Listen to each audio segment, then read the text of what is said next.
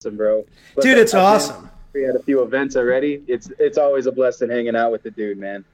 Dude, I'm just excited about your appearance at the All In event. Like that event, I don't know much about. I mean, I follow Carlos and them, obviously. We've talked on Facebook, but I don't know a lot about it. Tell the people about that event. Tell them what's cracking there. This ain't a pitch. I'm just genuinely curious, to learn a little bit more about it. Yeah, man. Yeah. So the All In Freedom event is for most people that are wanting to get started into the business, to learn about wholesaling, and not only just wholesaling, but how to scale up a wholesaling business. So we're going to be talking about all things real estate. The lineup is insane, man. I follow all the guys on the lineup. Like Chris the Shark is one of them. Donovan Ruffin, who's out there, and DFW is one of them. Man, I've been telling you, they're bringing in all kinds of people that are going to be sharing the stage that all have wholesaling businesses. So, I mean, a little bit of my background, guys. I run a full-blown wholesaling business here in San Antonio, Texas. We got a cold call center here. We pretty much do everything that you can think of, from recorded voicemail drops to bandit signs to door knocking. And, we're all about marketing, man. Marketing, man. That's all we do here. So we are a wholesale investment company. So what we do primarily is find wholesale houses. But to scale up to this level to where you can do deals consecutively, and not just consecutively, but create a business out of it where you can leverage your time, leverage your team, and show other people how they can get involved into the business. It's not something that happens overnight, man. This has been a five-year project for me. So, I come from a different type of background. I talked about it before, guys, but I used to sell a lot of pot, and it was on a large scale. You know what I mean? And this is how much weed? Like my dad got busted with 500 pounds in like 72, and it's a lot of pounds. My dad also exaggerates a lot, so it might have been like 5 pounds. You know what I mean? But really, 500 pounds in 72 is really only 5 pounds. So it's 5 pounds is a lot. Sentence. Do what? 500 pounds in 72 is like a death sentence, bro. Yeah, I mean, he'd be like in jail with the Wolf of Wall Street or whatever. Well, man, weed has like always been in my life, bro. Like since I was a kid, my dad, he used to smuggle drugs, and I was born in Cleveland. And when he had got caught in San Antonio, he met my mom, and before he went to prison, they had me, and then I came in, and my dad served about 5 years. Lost Quentin. We lost him. Call him back. He's back. Oh, he's back. Oh. All in, baby. When you're all in, you got to just be all in. So anyway, your dad you guys, both of your dads were drug smugglers. Yeah, man. Yeah. So my real dad was like that, and then my stepdad that came after him was also like that. Oh, dang. My stepdad was way more kind, man. My stepdad was way different than my father. My father was evil, bro. So I mean, I used to get my ass whooped for just eating cereal, bro. Like literally, he would mark the cereal where it was, and if I got into it, I was gonna get my ass whooped, man. Damn. So it was only the Lucky Charms. Like, could you get into the Cheerios, like the sugar-free cereal? You were only allowed in the checks. Protective of like. I didn't hear. You're good. My dad would like the good cereal. He was real protective of, but the shitty cereal, if you had to add sugar to it, my dad wasn't. He didn't give a shit how much you ate. Yeah, I mean, it was like that, but my dad was also a meth addict, you know what I mean? So he had multiple personalities, delusional all of the time. Just I think I have some good memories, but mostly bad, you know what I mean? But after my mom left him, I was 12 years old, and then I jumped straight into the marijuana game at 13 because my stepdad, my mother got remarried, and she has her husband who's been my stepdad this entire time. He's the best thing that ever happened to my mom. And, he kind of, he would work full time, and he would leave me at the house, and at the house, he would teach me how to weigh the shit out. So I learned, I know all about it. I learned product. I learned accountability. I learned how to measure. I learned how to, distribute.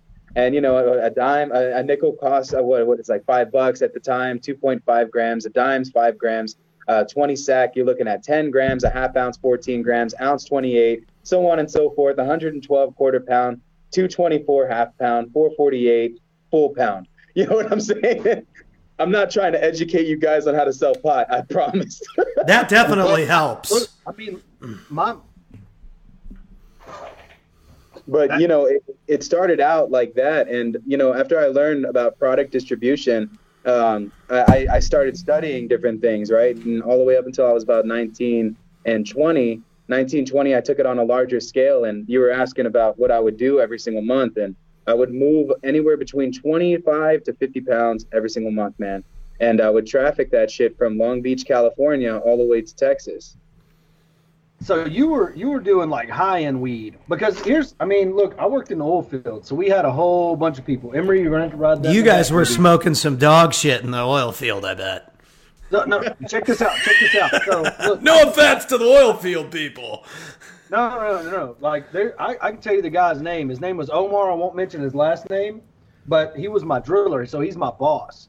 And we brought a rig up from South Texas, and when the rig would come through the checkpoint of South Texas, Emery, baby, will you go get Jacob to do that for you? So when the rig would come through the checkpoint, they wouldn't, since it's a permanent load, they wouldn't inspect it.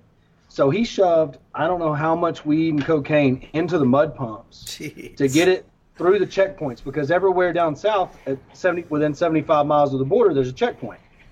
So anyways, he brought I don't know how many through, and he was telling us about it. And, you know, of course, whenever you're talking to a guy, everybody's always the coolest and the best back in their hometown. When you work in the oil field, everybody's always that person. You know what I mean?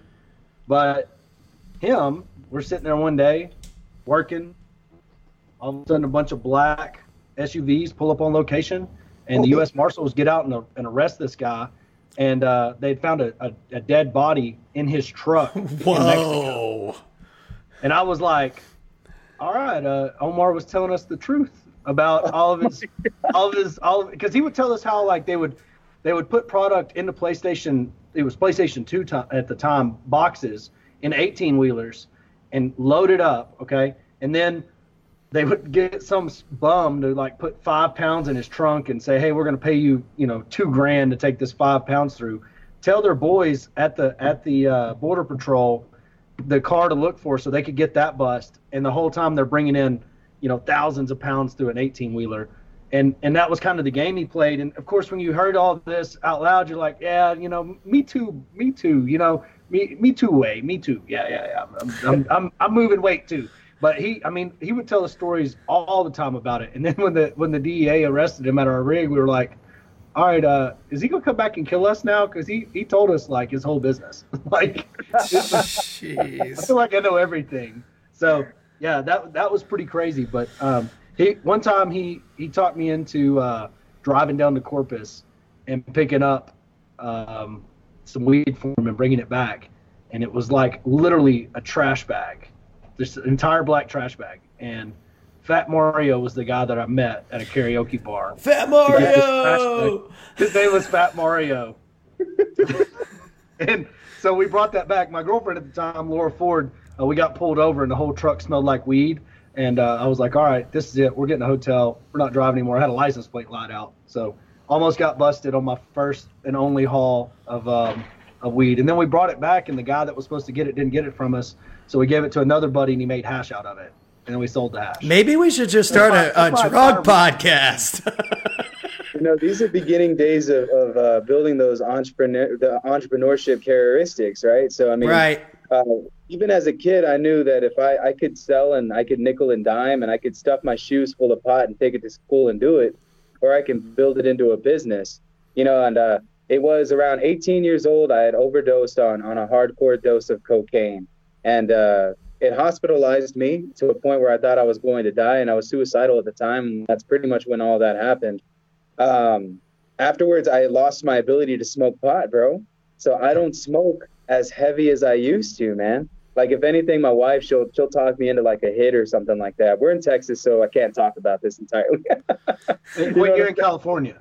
When I'm in California, right, she'll talk me into a hit of some dope-ass weed, and it'll put me on my ass, man. So I'm a complete pussy when it comes to it. But one of the things that I learned from the 10 crack commandments is you never get high on your own supply, right?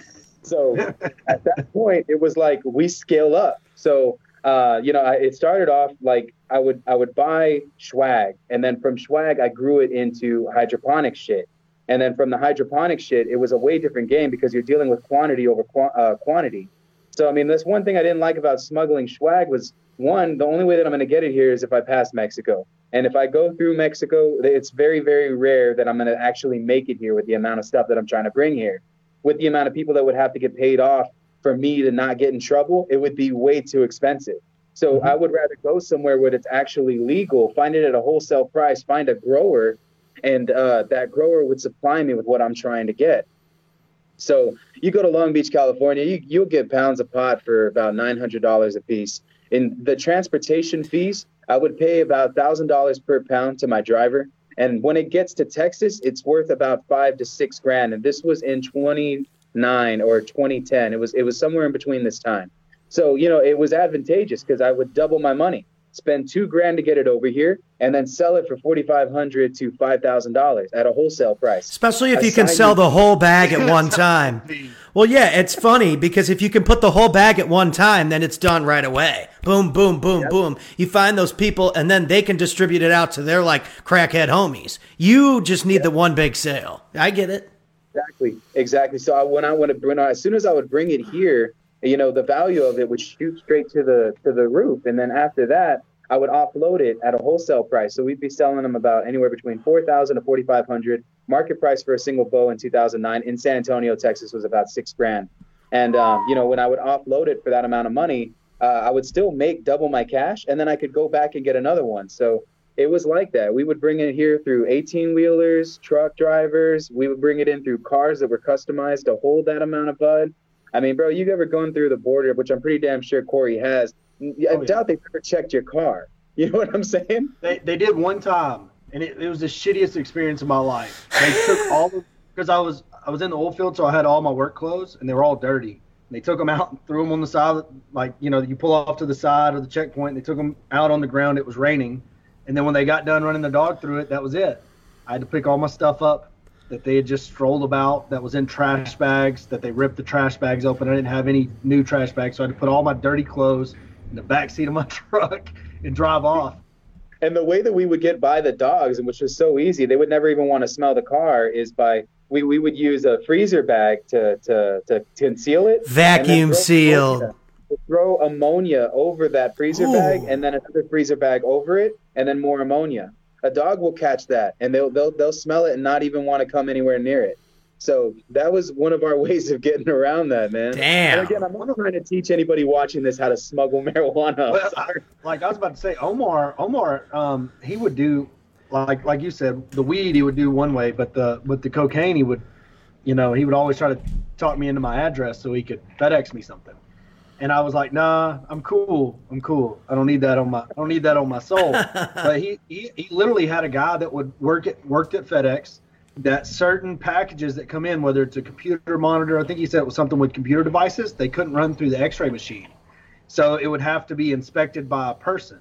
And he had a boy that worked in there that whenever it was his shift to inspect, they would have a crackhead, pay a crackhead $20 to take a key of Coke or something in there, mark it as a computer monitor, on its box, and he would have to open it and sign off on the inspection, close it back up, and then they would FedEx it. And they would do this at a pretty high level. So at the time when he was telling me all this, I was like, whatever, dude, you're lying.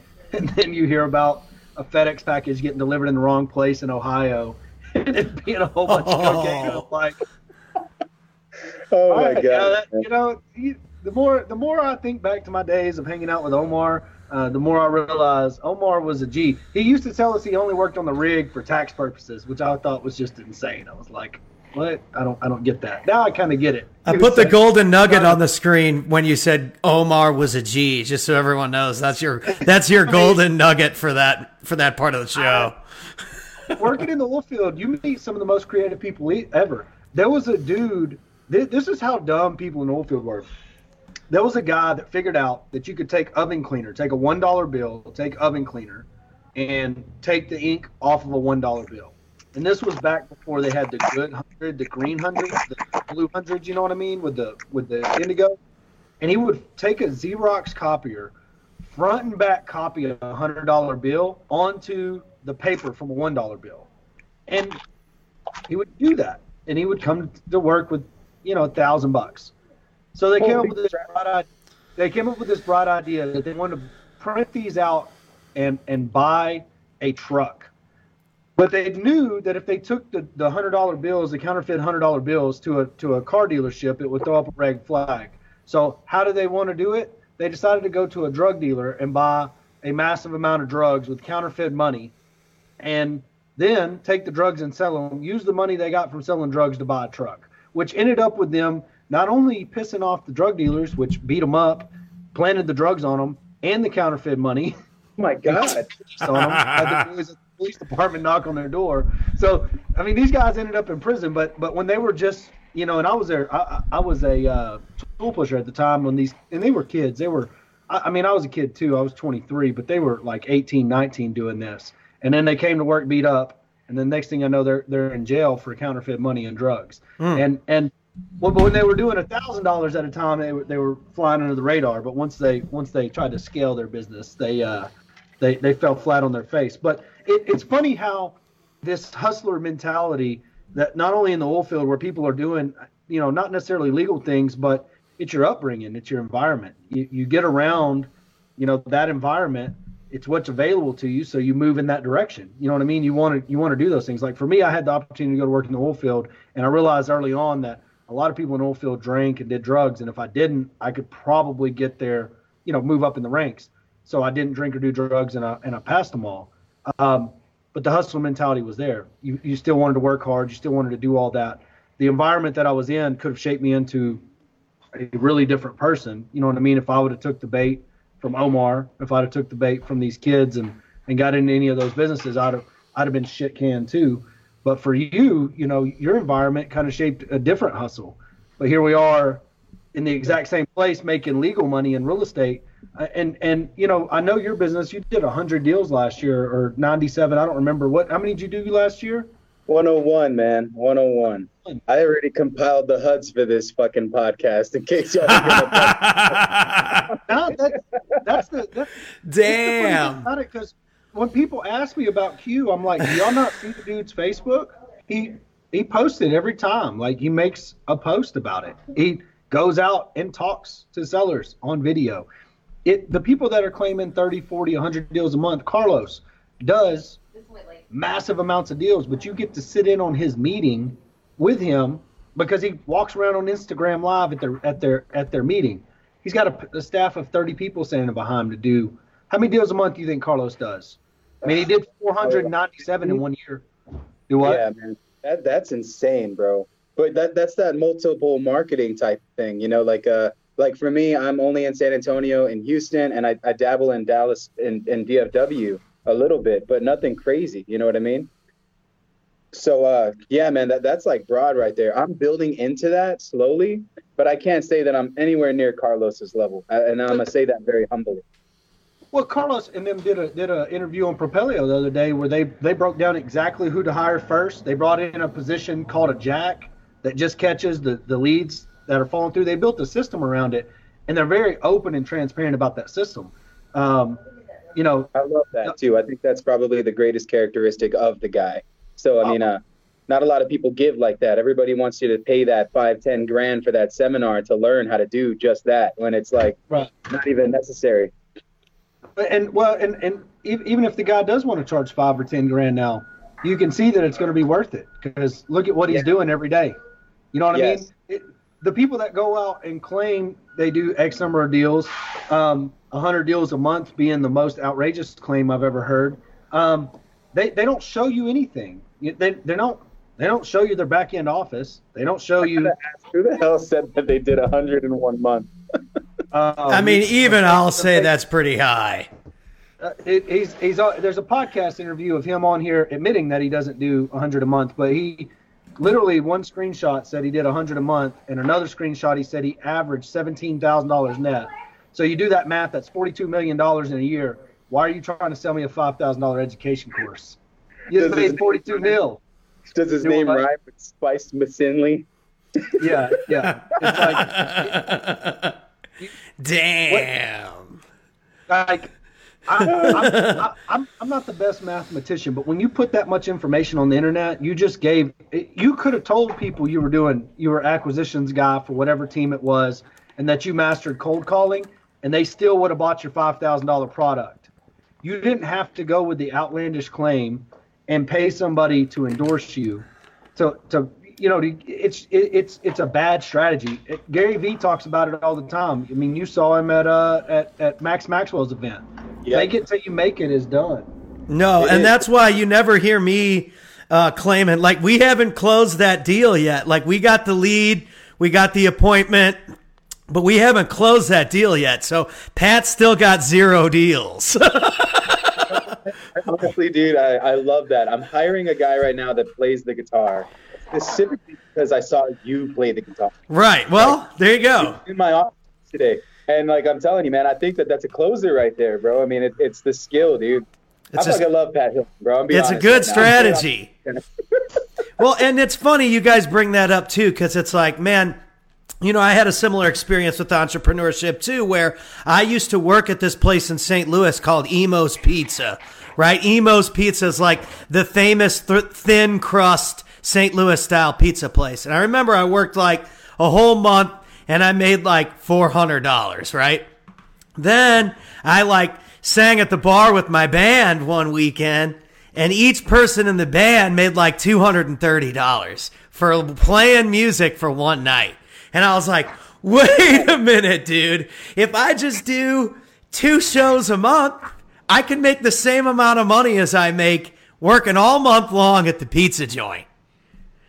So that's what I started doing. I bought my own shit with that $200 or $600, and we started doing our own shows. And that was kind of like, I did that for almost 20 years, playing shows at bars, until I decided I wasn't going to smoke weed and drink anymore.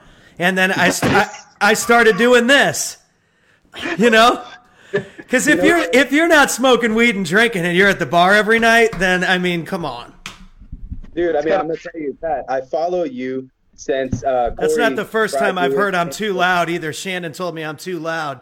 I've heard that my whole life, Shannon. You know, like Pat, I'm telling you, man. I've been following you since you started doing stuff with Corey, and to see where you come from. I remember you were already producing all of this stuff, and then having to go to, I think you were telling me, Napa, and then have to drop that and now come to Texas. Bro, I just know that God's putting things in your way right now, that he knows that there's something that's going to happen for you very soon. I don't know exactly what it is, but you're moving in this direction, and there's so much good shit that's happening right now. Right. I can imagine that your business is going to shoot up, bro, especially if you've been doing this for 20 years, man. You know, I saw this dope-ass thing the other day, and it was Les Brown, actually, where he was talking about the Chinese bamboo tree, right? And the Chinese bamboo tree, it grows in the southeast, and it takes 5 years of watering and planting before it ever breaks the ground, right? And once it breaks the ground, within literally 5 weeks, it shoots up like, I don't know, I think like 15, 20 feet in the air, right? And then he asked if the question is does the Chinese bamboo tree grow in 5 years or 5 weeks, right? And the answer to that was 5 years. So, I mean, you've been watering this dream of yours for so long, bro. And I already know that it's going to sprout like any day now. And I'm super excited about it. It's already blowing up, bro. So, I mean, I'd love to have you at my next event playing the guitar on stage, bro. And yeah, man, just wanted to throw that out there because you're a huge inspiration. Thanks, dude. Yeah, and it's all part of the journey. It's like Corey and I were talking yesterday about like computer skills and this and that. Like, dude, if I wanted to get rich at 22 or 23, I definitely wouldn't have gone into the music business, producing shows for people. You know, I would have gotten a computer engineering job in Silicon Valley or something. But I decided that wasn't for me. You know what I mean? There's a dude on here, Tenacious. We were working on rap songs in U City, 15 years ago. I mean, it's just like I've worked with so many people and done this for so long that there is no turning back now. So my personality is not going to mesh with everybody. It's going to get to a point sometimes where people get what they want out of you. And then once they can't get any more out of you, then you've run your course with that person. You know what I mean? Or those people. And you can pretty much look at my Facebook and see when those instances were. right? To keep it as professional as possible. And throughout this transition of me not singing in the corner of the bar and trying to be a business owner and using my skills to really bring people some value, there's always going to be some kickback. There's going to be people, like I said, they get what they want. They get their little song, they get their little podcast, and then they don't need you anymore.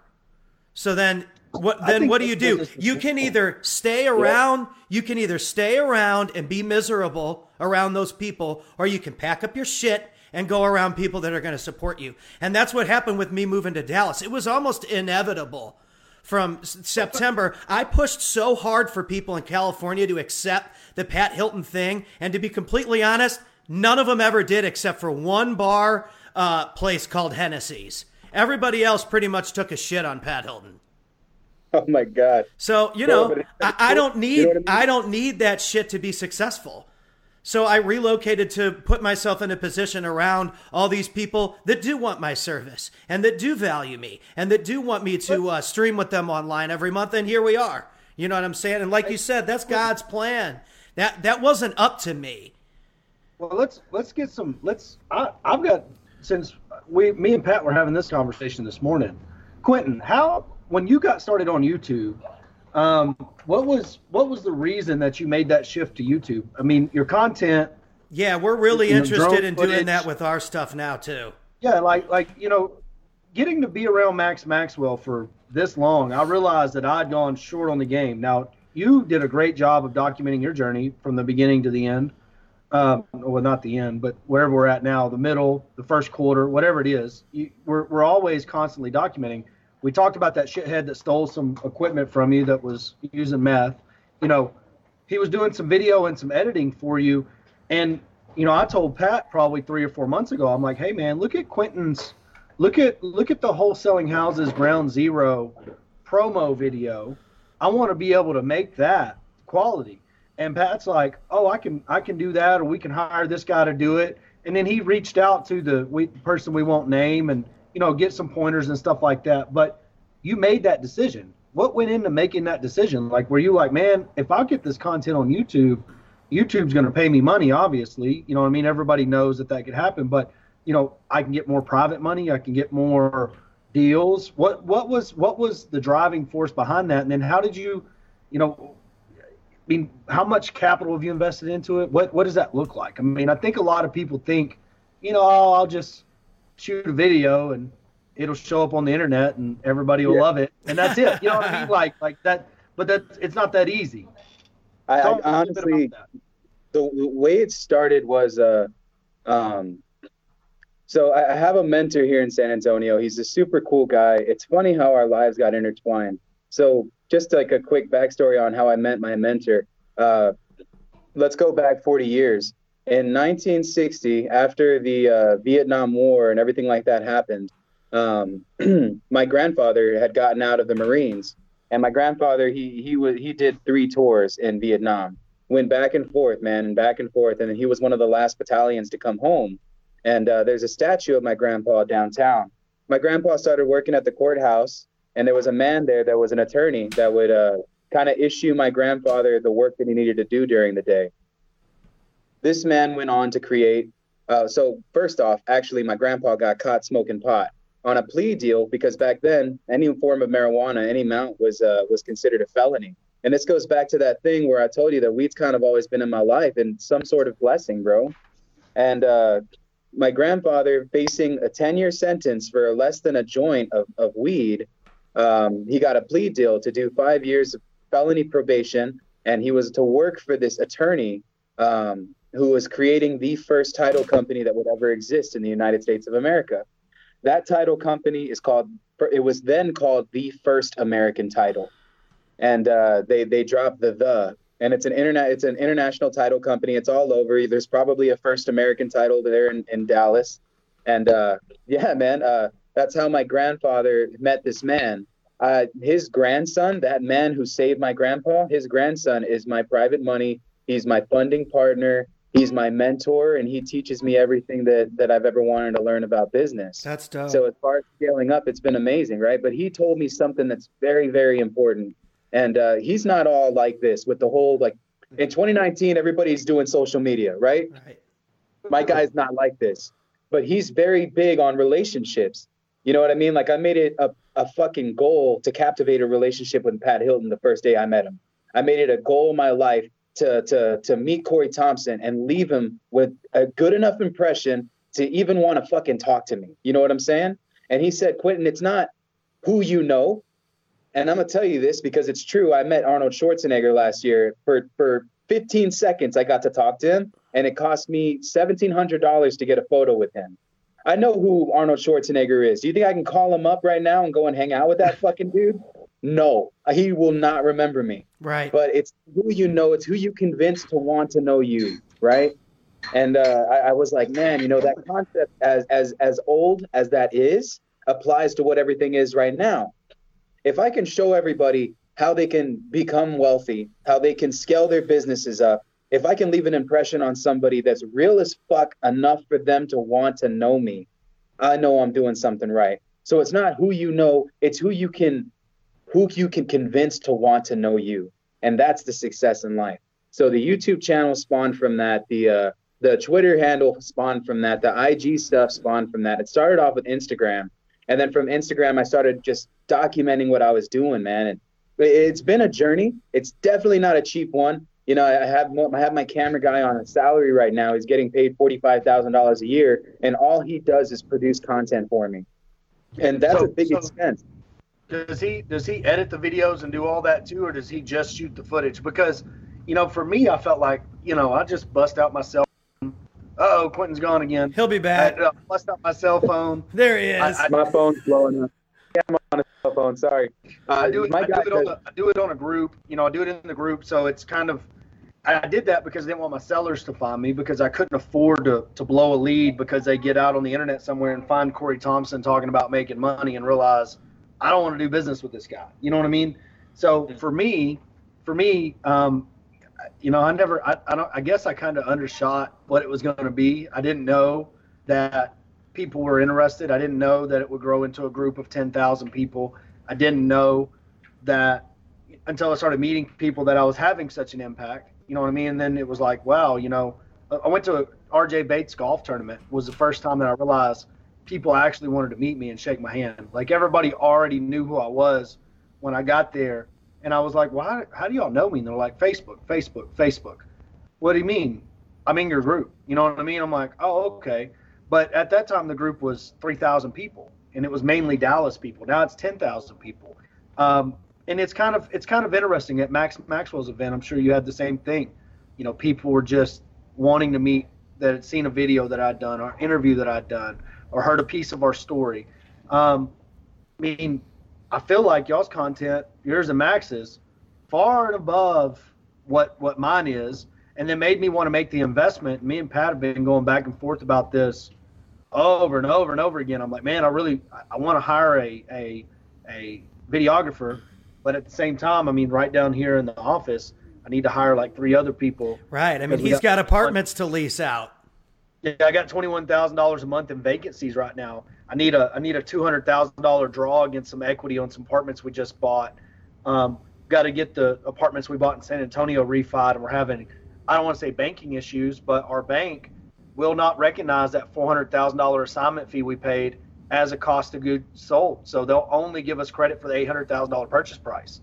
And the gurus are out there, and I'm like, man, where's this information? You know what I mean? Where the hell, you know, because as I trudge through this business, there, you know, could a mentor tell me not to pay a $400,000 assignment? Maybe, but then I wouldn't have got the deal. So what's the out? Well, now we're going to a non-recourse lender. We're pulling in our credit partner to get that fund to get that loan across the board.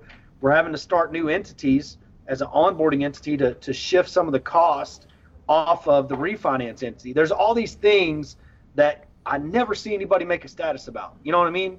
And it's hard for me to go to the company and say, oh, you know, I really need $45,000 a year to pay a videographer because I think it'll do us a lot of good in business. You know what I mean? They're like, yeah, we could hire a bookkeeper for that. I think we'd rather have a bookkeeper. And I'm like, yeah, that's true. So I'm telling you, man, I make no money off of the content that I produce. It's not, I don't even know why I'm doing it yet. I just had one of those like field of dreams moment where I woke up in the morning and fucking God was like, if you build it, they will come. Hey, it's Wayne's World. It's Wayne's World. If you book them, they will come. That's what I always say. You know, I don't even really know, man. I don't know what it is, brother, but I'm gonna do it, and I'm gonna pray about it, and I'm gonna hope that God's favor is strong with me, and this whole shit comes full circle someday, somehow, some way. You know what I mean? And the only thing I can do is go into that. But for me to outsource that was very important because my real estate business takes up literally all my time, dude. And you're at a point right now where I'm damn sure your DMs are flooded with people who just want to pick your brain, right? I'd rather just throw it all out there. You don't need to pick my brain anymore because I've said it a million times. You know what I'm saying? No, it's out there. I can delegate that. Well, when Facebook offered me the paid Facebook group, I was like, this is a no-brainer for me because if I get 100 people in this group, that's the capital I need to get that videographer. You know what I mean? If I get 100 people in the group, there's the capital I need. And what would that look like? You know, this weekend we're going out to a mobile home park lead that we have. You guys' phones are just blowing up. Yeah, man. I'm trying to get these people to stop talking, stop calling me. But what I'm going to do within that paid Facebook group, at least from my end, is I'm going to evaluate deals with people every weekend. If you're in the group, if you're in the paid group, you can come, show up. I'll whiteboard it. And we're not in a position to buy right now, but I'm going to negotiate on this part zero down seller finance purchase, and I'm going to pass it off to the person that wants it. You know what I mean? Like, hey, do you want to buy this mobile home park? Yes. I negotiated a zero down deal. All you got to do is close on it and have cash reserves, and I'll help you get it up to speed.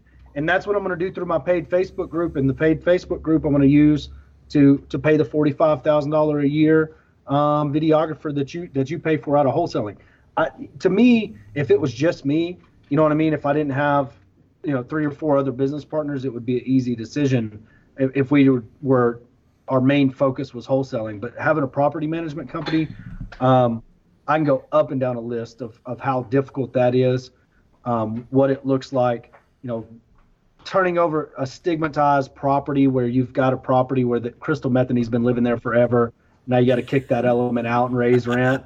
You got to convince the community to embrace the new of the, but you can't really, I would say this, anybody that's going to go in and rehab an apartment complex, don't even fucking worry about the inside. Just get the Hollywood side done. Just get the outside done, because the outside is what everybody sees when they pull up and what lets them know it's been different.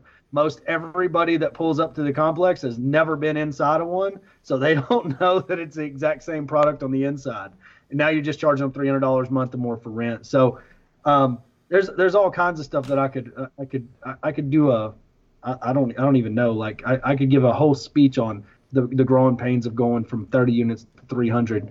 But right now I'm working on syndicating myself into a 268 unit apartment complex out in Lubbock, Texas. So right now it's at like an 83% occupancy. RJ Bates is actually my partner on this one, and him and I are kind of taking it down together. We're looking at what we can do to raise rent and what value add that we can have, because right now as it stands, it's all bills paid and we're losing money. That light bill is taken away from what you could make on your cap rate, and it's just stupid, bro. So I completely understand, man. I run, like I said, like the content stuff, it's awesome, but your business is more important. You know what I mean? The content shit could die tomorrow and none of it would matter because you still got your business going. And my goal this year is to put out as much content as I can and then slow down on it next year, cut salary in half, and then start hiring out for jobs. So, I mean, I have all my equipment, right? But it all got sadly stolen. But all my equipment is also another business. We do all the photos for listings here in San Antonio. So I do drone footage. We do cameras. We take photos of houses for people. And that right there brings in about maybe $5 to $10 a month with just photos from other realtors and investors. That's awesome. So that's a good idea. Put the gold nugget on the screen for that, Pat. Yeah, let's get the gold nugget up for that. It's for my boy's salary. Boom. You know what I'm saying? So the more jobs that we take on, the better, because then I don't have to worry about paying it out over the year. I've always been about that, man, in delegation. Whenever it comes to like creating systems like that. That's always been me, man, especially in those times back then when the game was different. But it's all the same shit, right? Instead of going to the fucking grower to buy cheap ass weed, I went to the fucking courthouse to buy cheap ass leads. You know what I'm saying? That's it. And instead of figuring out how to buy from wholesalers and pay from other wholesalers assignment fees to flip houses and do the deal, I fucking just went straight to the golden grail of it, aka the courthouse, the tax office, and I pull all my data from there, and then we use that to wholesale those deals. So there's benefits to everything when it comes to delegation, man. I can't say that this shit happened overnight, bro, but definitely the media stuff has been a whole adventure, and I can't even believe it's blowing up, man. And it's super awesome. I'm very humbled at the amount of people that follow both of our journeys, to be honest, man, because even without the production value, whatever that shit is, brother, you still got killer content, man. So yeah, I agree. The information and the value, the flashiness is cute, but the information and the value is better. I mean, the videos that I've done that have gotten 120,000 views were never the ones that looked the best. They're the ones where the guitar's out of tune and I'm being an asshole. They just are. It's the weirdest thing to me. The ones where I played really well and it looked pretty good and this and that, those ones aren't the ones that got the most hits. Like I wrote this St. Louis Blues song and like whatever it was, 2011 or whatever, we got eliminated by the Sharks. And we had to play the Sharks again in the same series this year. But that video got so many more views because it just came out at the right time. And it was funny. And it was entertaining. It had boobs in it. And it had boobs in it. Yeah. But I agree with that. It's the content. It's entertainment, engagement. I mean, that's the two keys, man. Is it entertaining and is it engaging with whatever you're trying to do?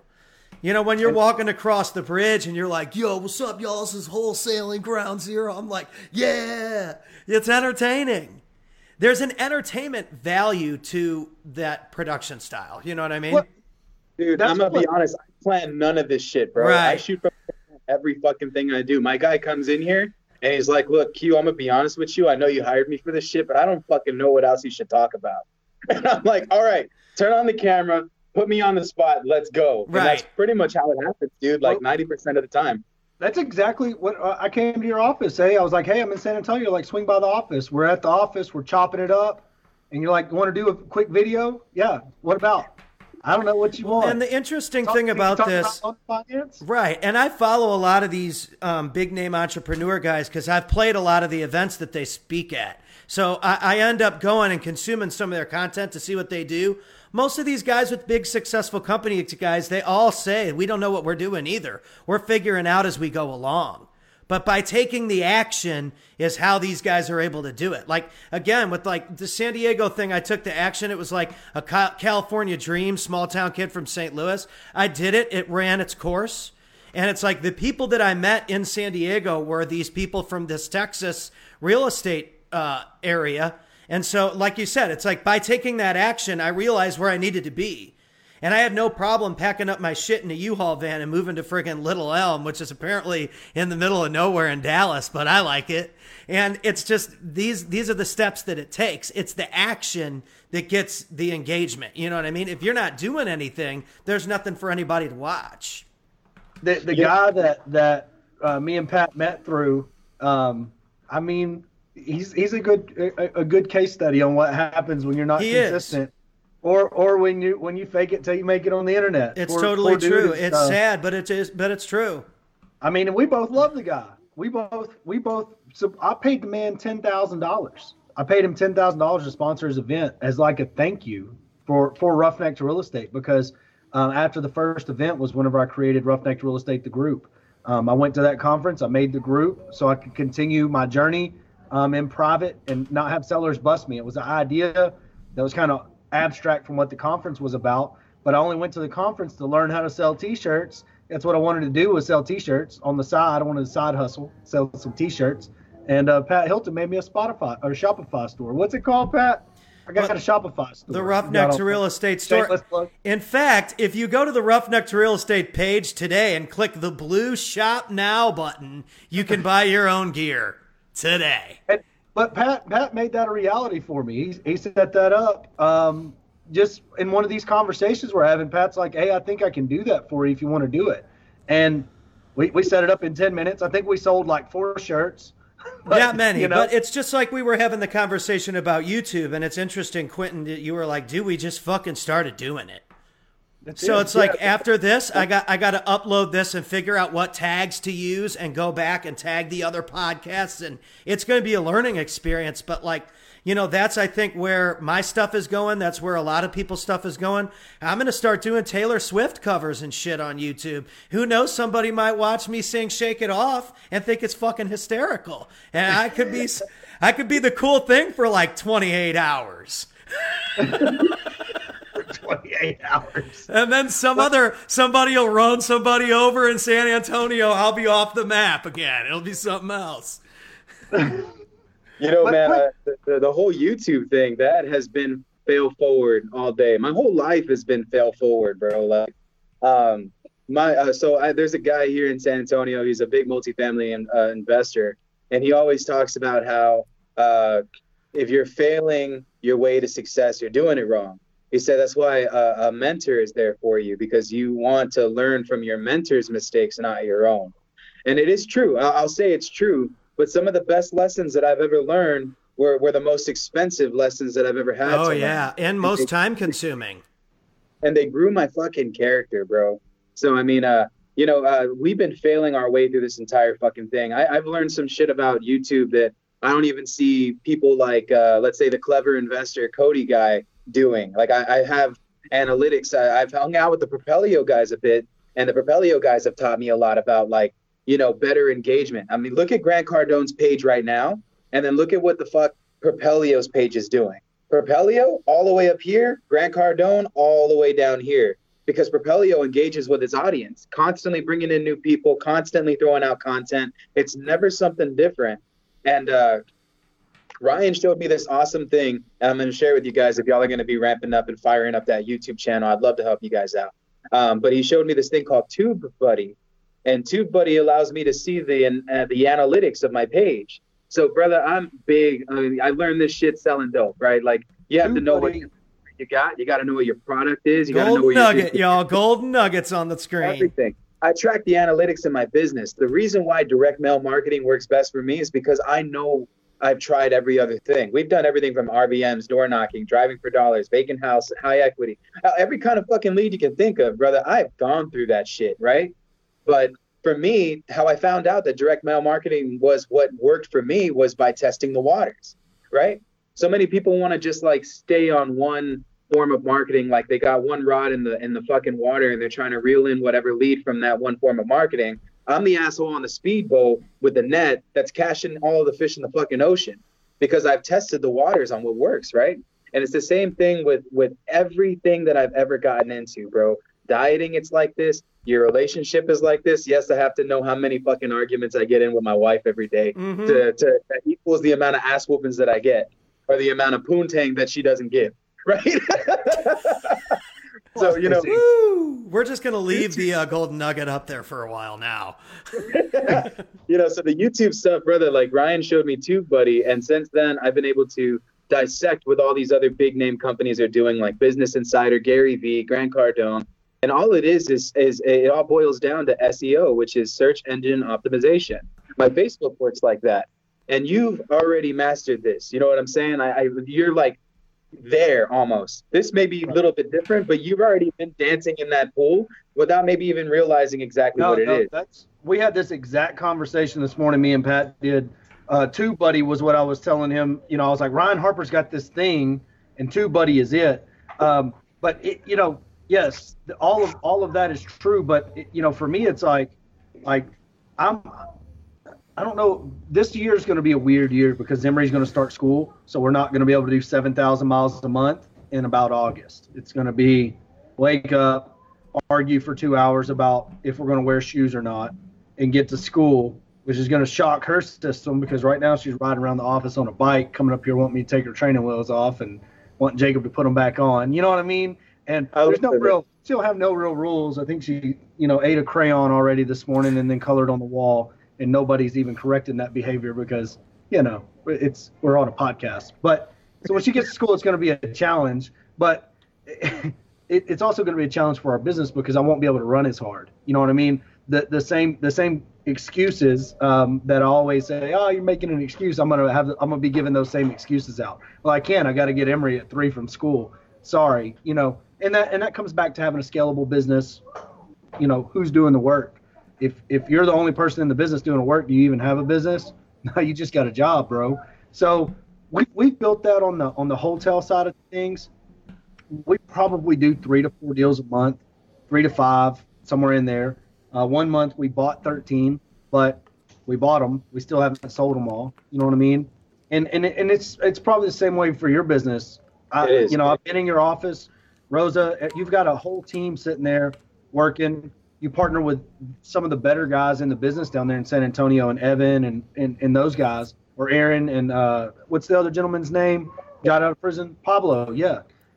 So you've got a good team, a good downline that can cover your bases, even if you're on a podcast right now and can't get to a lead. We have that too.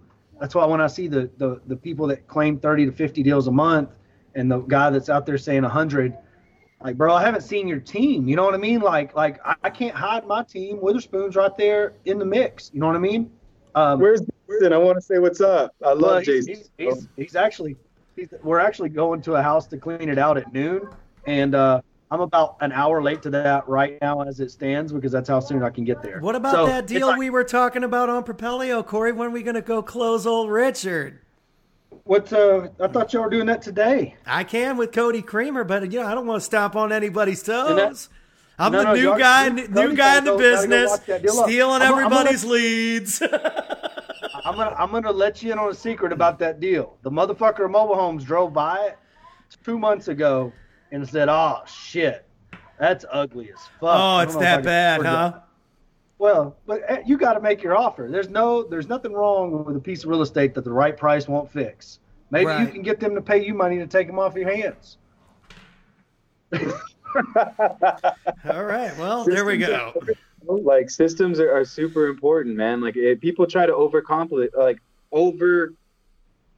complicate this shit, and it's not. It's just finding your groove. You know what I mean? And then as life throws these challenges at you.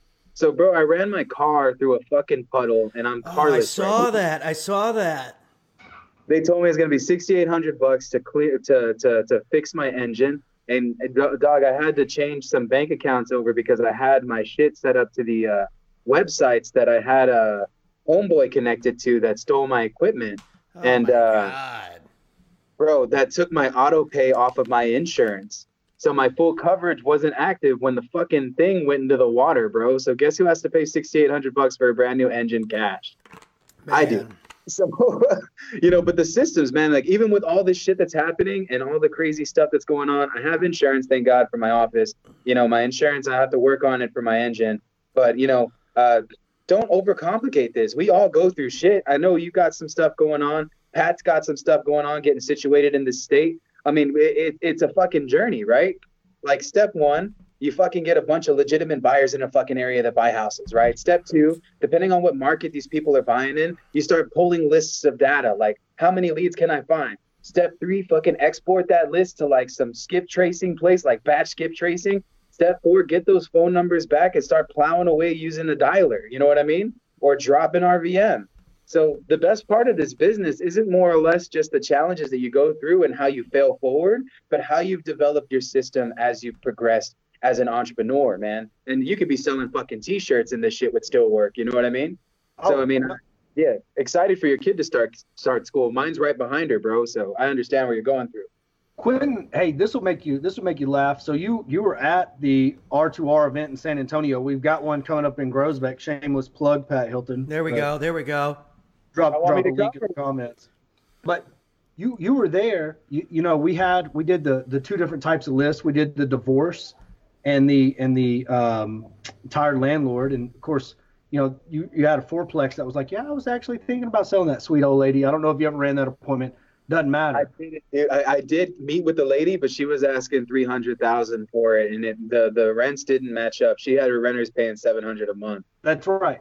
So, but that appointment. So we dropped that. I hear you're going through some shit voicemail to show everybody in the class the reaction you get and how you can like you'll get a big bunch of callbacks. We got 160 callbacks, you know. I remember.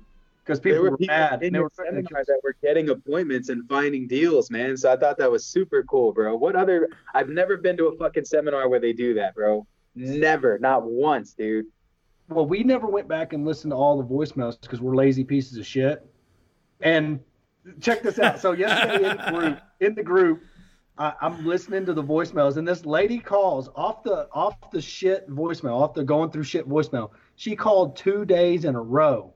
2 days in a row, and said on the voicemail that we dropped, yeah, I'm calling back. You had said I was going through some shit and I need to sell my house. I do need to sell my house. And then called back the next day and said, hey, I'm calling because you said you wanted to buy my house. So I called the lady back live on live in the group yesterday, and I'm like, live on live. Hey, what's up? And she's like, yeah, my house already sold. And I'm like, fuck. Damn it. All we had to do was 2 days after the event was go listen to some voicemails, and we dropped that one little thing, but it's the systems and processes in place. And it's like, we did that marketing to show everybody in the class what was possible. We knew that it would produce a deal, but we also didn't really think it all the way through and say, you know what, we could have partnered with Q on the deals that it produced if we'd have just gave Q access to the voicemail, literally just made him a system. Damn. And put him in play and let him run the lead to sweet Tina Hell or whatever her name was. And we didn't do it. So it's a learning process, right? It's like, okay, at this event that we do in Groesbeck, Bat, we might just redo the marketing to San Antonio and let Q run the leads for us because obviously we're too fucking lazy. You know what I mean? Like, you know, dude, I'm probably the laziest entrepreneur you'll ever meet in your life. I don't even know how I got here. But Rosa, Rosa's like, she started out working for the company, and then she became a business owner. So my business partner, I'm sorry, but she has her own stuff going on right now too. And we were at a point where we were already like, okay, you're going this direction, I'm going this direction. And she was like, you know, I appreciate all the time that I spent with you, Q. I love you. You're awesome. Like, thank you for everything. You know, and it goes back to that thing that Pat was talking about, where people will stay around for as long as you feel like you're getting the value. Now, we're always going to be together, man. Like I'm telling you, like even though Rosa has her own thing going on, we're still in the same fucking office. Like she's right over there. You know what I'm saying? Oh, I know. So like we've agreed that she's still going to work with my company, helping me structure my shit at the same time building up her commercial real estate business. That's cool. She's doing commercial and multifamily. I dabble in single family, brother, because that's my bread and butter. I package houses together and then I wholesale them off. It's the same stuff I was doing before. It's just not weed, it's houses. So Rosa does this thing, man, where on Friday she grabs all the leads that nobody's working on. She puts them into a sheet, and we have our team of 8 cold callers plow through all of them with a dialer to set up appointments. And it's called Follow-Up Fridays, man. And that right there, we use leads that I've bought 5 years ago, man. And we're still turning deals from those leads because of the follow-up. So definitely implement that shit. Follow-Up Fridays is now something that Corey should do. No, yes, 100%. What another thing we do is we use the same data append company, MyPlus Leads, to append our data because it's fast, and then it gives us the same information over and over again. We built our system to where now we've got probably 60,000 appended records, and every now and then we'll just compile a new list, bust out a new voicemail, and drop it to all fucking 60,000 all over again because it's so cheap to do, and then just give it to a third-party company to follow up on what the shit show that the 60,000 creates because we don't have the manpower to do it. But if there's one just low-hanging fruit, one piece of low-hanging fruit, that entire thing might cost us $4,000 to do, right? How many deals you got to turn to make that $4,000 back out of 60,000? You know what I mean? Yeah. Just by doing it. So it's something that we do, like when basically about October when everything's cooling off and we're just like, oh, what can we drum up that cost a bunch of money that we might not make any on because nobody gives a fuck about selling their house in October, it seems like. And then it's like everybody wants to spend their last Christmas and Thanksgiving in their house. I don't knock them. It's just a harder negotiation. I don't know if that's been your experience, but it is. I mean, holidays, everything starts slowing down a bit. So it's good to stack now. Right now, for the next 5 months, is grind time because we got to stack whatever we can stack because once them holidays hits, man, I'm telling you, December is a big year for me because I've never had in my family, the way it always was It was only the kids that got presents. After you grew up to 13, you weren't getting gifts anymore because my family is the most rich family, right? So these past 3 years, I've completely changed that, bro. I make sure that I get everybody a fucking gift, and I'll even go as far as buying gifts that are from me, but I put my sister and my brother's name on it so that everybody gets something. I'm breaking this tradition in my family. You know what I'm saying? And I want to carry that out into the community. Like me, I want, like, because I live in a small town, and the other day somebody walks up to me. I'm at a little league game. Emery's playing with her friends. Somebody walks up and is like, "Hey, I've been seeing what you got going on Facebook. Do you think you could help me raise money? We made the Little League World Series. You know what I mean? We got to raise like $4,000 to do this." And I'm like, "Well, I'll put 1,000 on it right now, and then we'll just help you raise the rest in whatever way we can, whatever it is." And so it's kind of cool to be able to offer that back. I know, for you, it starts family first. I don't have that big of a family, so it's like, all right, I want to help my community because Groesbeck's a small town. It's like hiring people from here, being able to. We're about to hire 2 full-time. I want to hire 2 full-time make-ready guys because just looking at the numbers, we're paying $1,500 to make a unit ready. That's paint, ceiling fans, and stuff like that. You know what I mean? Damn, that's good. Now, 2 days worth of labor is, $400. The materials are another $400. We could get it down to $800, and we have enough volume now that we could keep them going full time and cut our cost in half just by bringing in 2 full-time guys and pay them to do all the. I pay a buck for material and a buck for labor on my rehabs. So if I buy $1,000 worth of material, it's going to be about a G for them to install and paint. Same way. But if you take it in house and pay 2 guys, around here we can pay them $10, $12 an hour and they'll be really happy. So I mean, it's like, and then put them. We got all the equipment already. We got the paint sprayers. We got the tools. We're buying a trailer to put it all in to where they can go from job to job, and we can get that cost cut in half. It makes sense for us to bring them on full time now. Just looking at the numbers on what we spend, because the big items that we can't hire in house, like air conditioners, are always going to cost us $2,500. You know what I mean? I can hire an in-house AC guy, but I'm going to have to pay the guy $60,000 a year, and we're not there yet. So, yeah. What we'll do at the end of this year is we'll look and see what we spend on ACs, and then we'll probably decide the cost savings. Because if we're paying $3,500 or $2,500 right now is normally what we pay between there. If we can get that down to $1,500 by hiring an in-house guy, then obviously it makes sense if we replaced X number of volume. But it's like what you said. You can learn from your mentor's mistakes, right? Or you can learn as the AC bill comes in. Sitting here with DJ the other day making a decision between a $3,600 brand new unit and putting $1,600 worth of work into the old one. Our cash position said $1,600. Yes, That's sir. just how the cookie crumbled. So, if we had the in vacancies filled, we might have put the brand new unit in with the 10-year warranty, but we couldn't make that decision with our cash position as it is right now because we don't know what tomorrow holds from 5 more broken ACs. I love it, bro. Honestly, like just being able to even see shit like that. Think about where you were at like 5 years ago or 10 years ago, even on a rig. None of this was even like in the picture. I bet, I didn't think that I would come this far. I'm telling you, like as soon as I got out of all of that shit that I got into, it was like 2013, 2014, I made the full-time leap into real estate. And at the time I was still kind of slanging pot on the side to get by. And just to see how much, I've been following you since 2016, bro, to see how much you and I have grown over the years. I mean, it's insane, man. It's been insane. And we're just taking the advice that we can and failing forward, bro.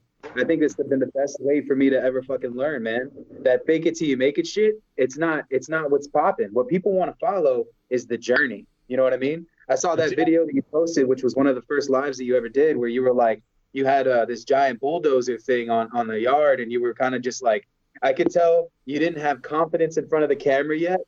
And, I could just tell, like, your kid, too, I think she was just, like, a little, like, maybe, like, a year old or something. Mm-hmm. And that was crazy, man. It was just crazy. Like, and that inspired me to post one, too. And I posted a live video I did in 2015 of me walking a house, and I had no idea what to fucking say, man.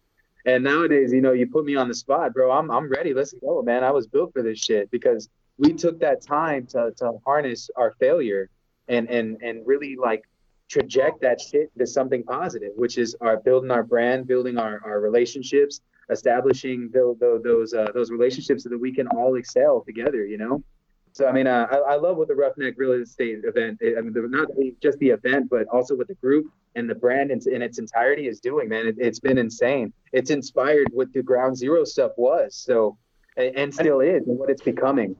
And see, and to play off of that, the Ground Zero stuff is inspiring me to get better at content. You know what I mean? It's like you took whatever you saw and made it really fucking good. And it's not us competing against each other. It's more like a collaboration. Because then I look at your content and I'm like, man, I like the shit out of it. Well, this is possible. That's why it's like we wanted to ask you about the YouTube shit. Well, it's like, well, he's doing really well in this area. We want to make sure that like we can help him in that area too. Like you know what I mean? We all want to help push each other to the next level. Like when I asked Ryan, what do you use to stream on multiple platforms? Like he sent me the link right away. That's the software I'm using, not just for this broadcast, but to re-stream what we're doing. So we're on YouTube and Twitter and Periscope and like 17, some Japanese shit I can't even pronounce. We're live on that shit right now.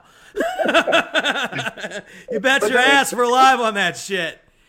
And like going back into that, bro, brand association is so powerful. So the more like, that's why it was so important for me to put you on the Ground Zero stage, man. I was like, all right, fucking Corey Thompson's got to be at this thing. If there's anybody I respected that has played some sort of role in the journey that I've been able to get, like where I'm at now, and man, I have to get this fucking guy on here.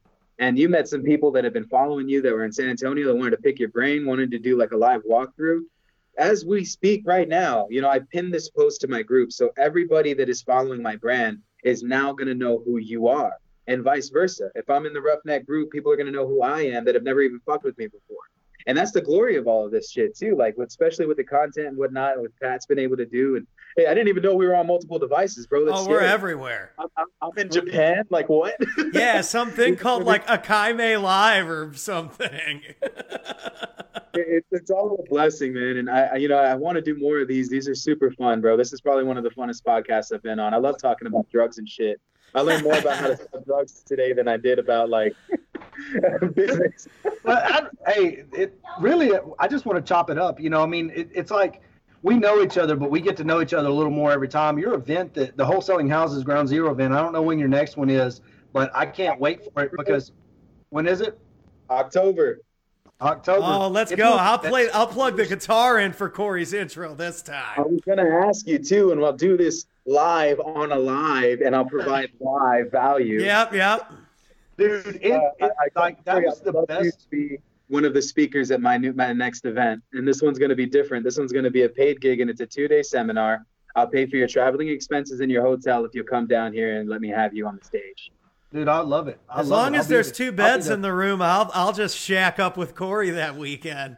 Yes. It wouldn't be the first time. The coolest thing about your event was it was one of the better produced events I've ever been to. You know what I mean? That picture, I don't know, I think Kelly Smith took that picture, yeah.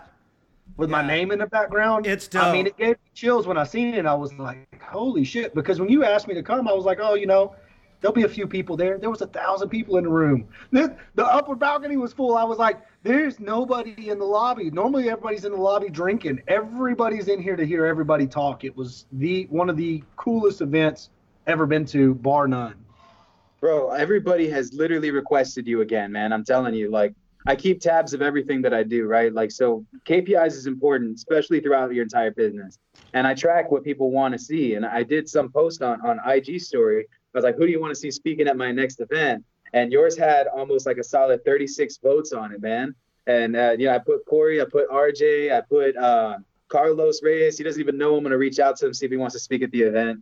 So, I'm really excited, man, because, it's been a journey, and doing these events is huge for me. This next one's going to be way different, brother. This is going to be like a full-blown real estate experience. Nice. I'm putting San Antonio on the fucking map, dude, and I'm going to make sure that everybody, like, knows, like, this place is some place that is super special, man. For a team that has never, like, not gone to the playoffs over 20 years, like the Spurs, You know what I mean? The Battle of the Alamo, they portray like it was something amazing. Yes, we got slaughtered, but we fucking came back and won that part of Texas back from Mexico.